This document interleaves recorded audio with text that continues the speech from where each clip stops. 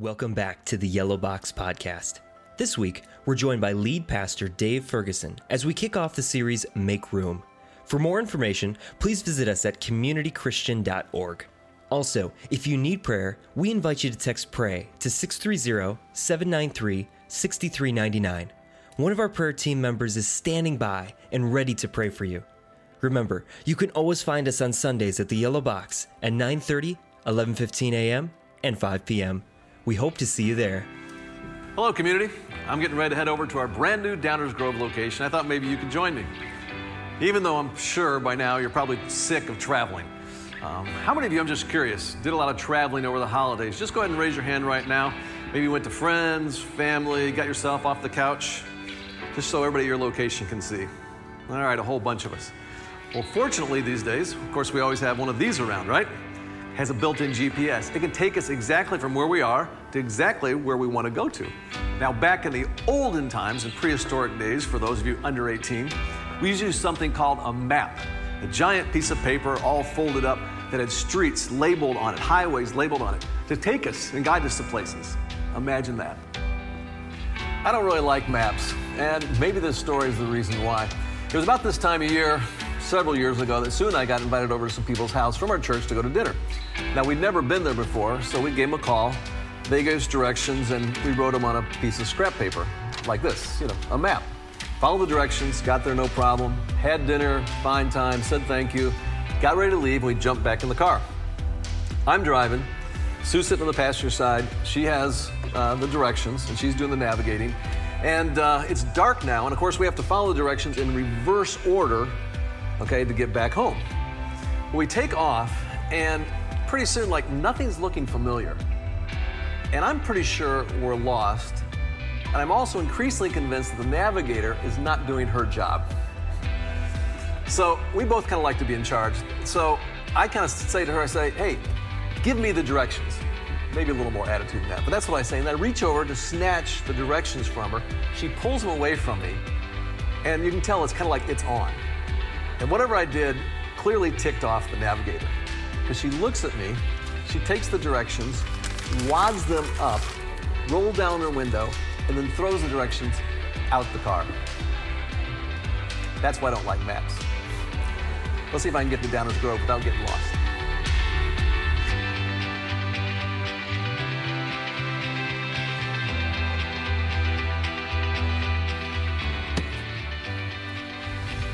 You can get lost using this thing too. Heard a crazy story this week about a Belgian woman named Sabine Moreau. She went to go visit a friend of hers about an hour and a half away, pulls out her phone, punches in the address, and uses the GPS, follows the directions. Only one problem, GPS error. She gets lost. I mean really lost. 900 miles lost. She ends up in Croatia. She crosses over 5 international borders, takes a nap off the side of the road because she's so tired, stops for gas several times, and it isn't until she gets to the capital of Croatia that it hits her, I think I'm lost. And it's then she says to herself, I need to turn around. When we hear those kind of stories, it's just so obvious to us. We kind of want to yell, right? We want to yell them, just turn around. I don't think it's so obvious in our own lives when we're headed in the wrong direction. I want you to hold on to that. As we begin a new year, we're also starting a brand new series called Make Room. It's all about learning intentional spiritual practices that'll make room for God in 2020. It will not only learn, but will also challenge you to do these spiritual practices. Practices like fasting and prayer and Sabbath. But the practice I want to challenge all of you with today has to do with the direction of your life. Now, we shake our heads at the story of the Belgian woman who ends up lost in Croatia. But it's also easy for us in our own lives to just keep it headed in the same direction, day after day, week after week, month after month, even year after year, and eventually end up somewhere we never intended to be. Now, sometimes that's caused by a big detour or a wrong turn in life, and we end up lost. But other times, we end up off course through small incremental decisions. It's more like we drift. And drifting just a little can make a big difference. Just consider this. If you're going somewhere and you're off course, but let's say just 1 degree, after 1 foot, you only miss your target by 0.2 inches. No big deal, right? But what about as you get farther out? After 100 yards, you'll be off by 5 feet. Again, not huge, but noticeable. But after a mile, you'll be off by almost 100 feet. 1 degree is now starting to make a difference. And let's say you're traveling from San Francisco to Los Angeles, you'll actually end up off by 6 miles. You could literally end up in the ocean. And if you're flying from San Francisco all the way to Washington, D.C., you'll end up on the other side of Baltimore, 43 miles away. Over time, drifting just 1 degree off course makes a huge difference. And the same thing's true in life. The choice that maybe you make to stay late at the office again down the road because of your drivenness, you can end up with a broken relationship. The choice of just 1 more drink down the road, you can end up with an addiction. The choice to prioritize other things over church and spiritual things, down the road, you end up far from God. And we can travel a long, long time before we realize that we've drifted far off course. That's why when Jesus came to this world and walked among us, the heart of his message was this call to turn around. Jesus called to turn around. It sounded like this in Matthew chapter 4, verse 17. He said this, "Repent, for the kingdom of heaven has come near." And the first spiritual practice for you to make room for God in your life in 2020 is that, repentance. And I'm telling you, if you don't get this one, nothing else that we say in this series is even going to matter. You got to get this one. So let's start by talking about what repentance is not. Repentance is not a word that gives us a warm, fuzzy feeling. We much prefer words like faith and hope and love. I mean, you don't tend to see the word repent printed on t-shirts or coffee mugs. But let me ask you this. How many of you, when you hear the word repentance, you automatically think sin? How many of you think sin? I say repentance, you think sin. And I'm guessing most of us do. Repentance sounds like a religious word that's meant to remind me that I'm a screw-up and I should feel really bad about myself. That I should stand in the corner and think about what I've done. That I should be wearing the cone of shame. That I should feel like God's really disappointed in me. But what if I told you that repentance is not really about what you feel at all? Theologian N.T. Wright, he puts it brilliantly, and here's what he says. The trouble with the word repentance is that people have often not understood it. They've thought it means feeling bad about yourself. It doesn't. It means change direction, turn around, go the other way, or stop what you're doing and do the opposite instead. How you feel about it isn't the really important thing. It's what you do that matters. So when Jesus calls us to repent, he's not telling you, beat yourself up, feel regret, feel shame. No, what he's actually doing is inviting us to turn around and start moving in a different and far better direction. So let's talk about what repentance is. Now let me give you a simple way to think about and hopefully remember what repentance is. And humor me for a minute. I'm going to ask everybody to stand up, okay? We have 10 different locations that are viewing this, so everybody at all of our locations, go ahead and stand up. Get up on your feet right now, all right? On your feet, very good. Now, what I want everyone to turn to your right. Now, don't worry, I'm not going to make you do that creepy exercise where you give a shoulder massage to the person next to you, okay? We're not going to do that.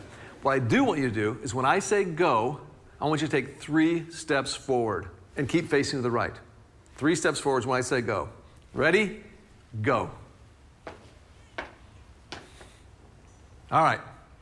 Now what I'm going to ask you to do next is actually a picture, and I hope this sticks with you, of repentance.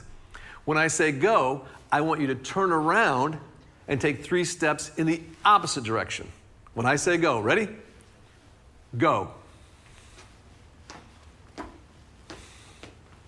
That's it right there.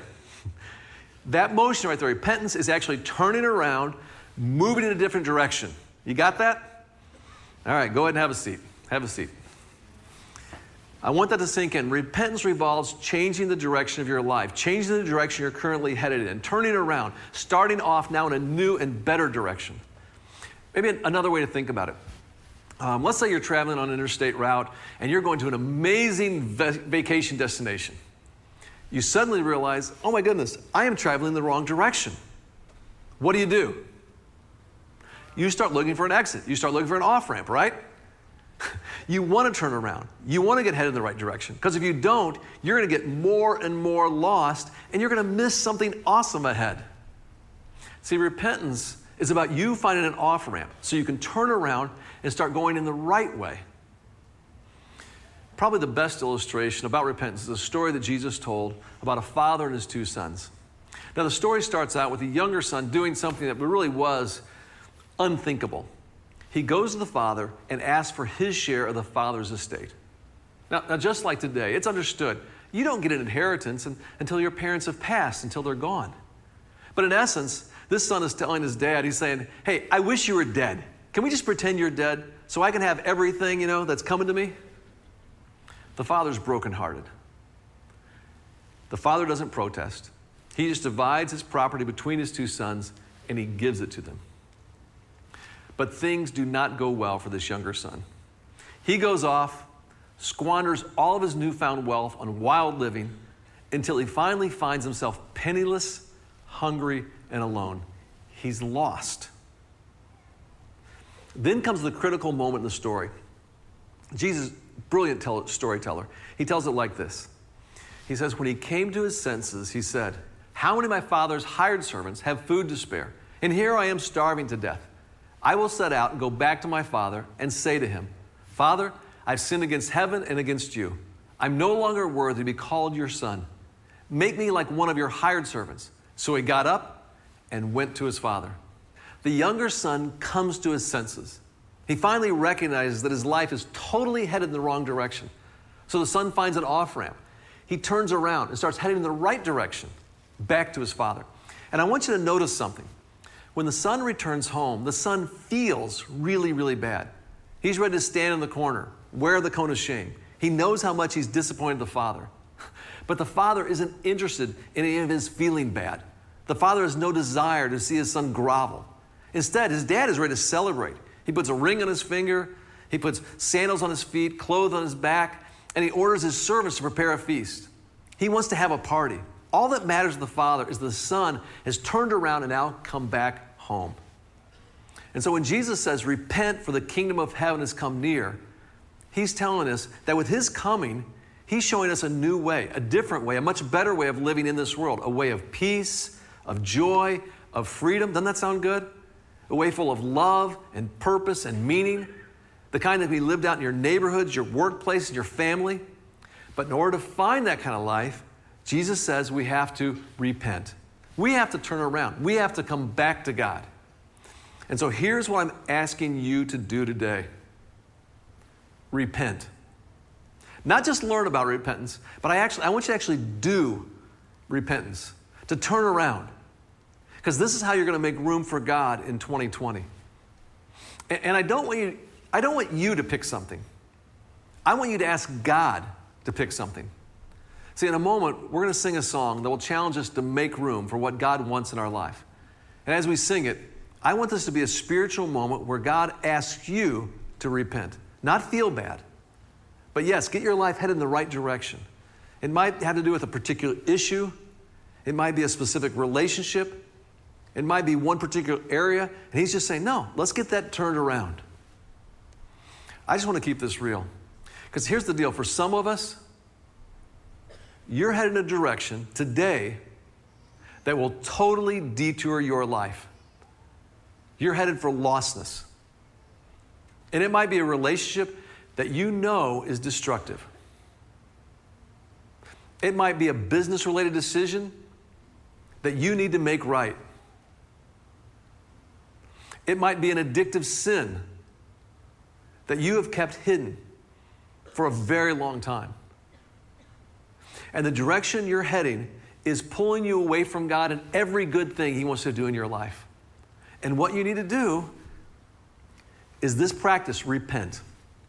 I'm telling you, if you do, this day will be a pivotal day that you will celebrate for the rest of your life. Now, for others of us, repentance is more subtle than that.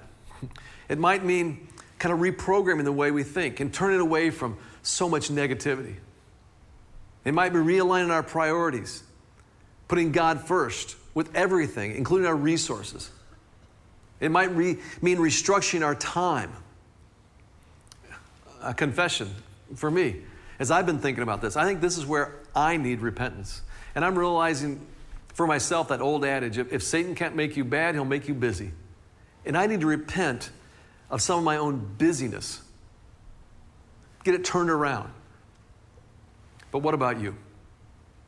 See, when Jesus calls us to repent, he's telling us, turn around, reorient everything about your life in this new direction so you don't miss out on the party, the celebration, the good stuff that I have for you. Repentance is at the heart of this community music song, Make Room. It's a song we're going to sing in just a moment. I'd like for the band to come on the stage at this time to prepare to lead us. This has become one of my favorite songs these days, and I love the refrain where it says, here is where I lay it down. You're all I'm chasing now. This is my surrender. And I will make room for you to do whatever you want to. Do whatever you want to. And as we sing that song, I'm challenging you to repent. Ask God, God, what part of my life do you want me to turn around? What area do you want me to realign with you? Where do you want me to change direction? And again, I don't want you to pick something. I want you to ask God to pick something. Ask God, what is it? What is it for you?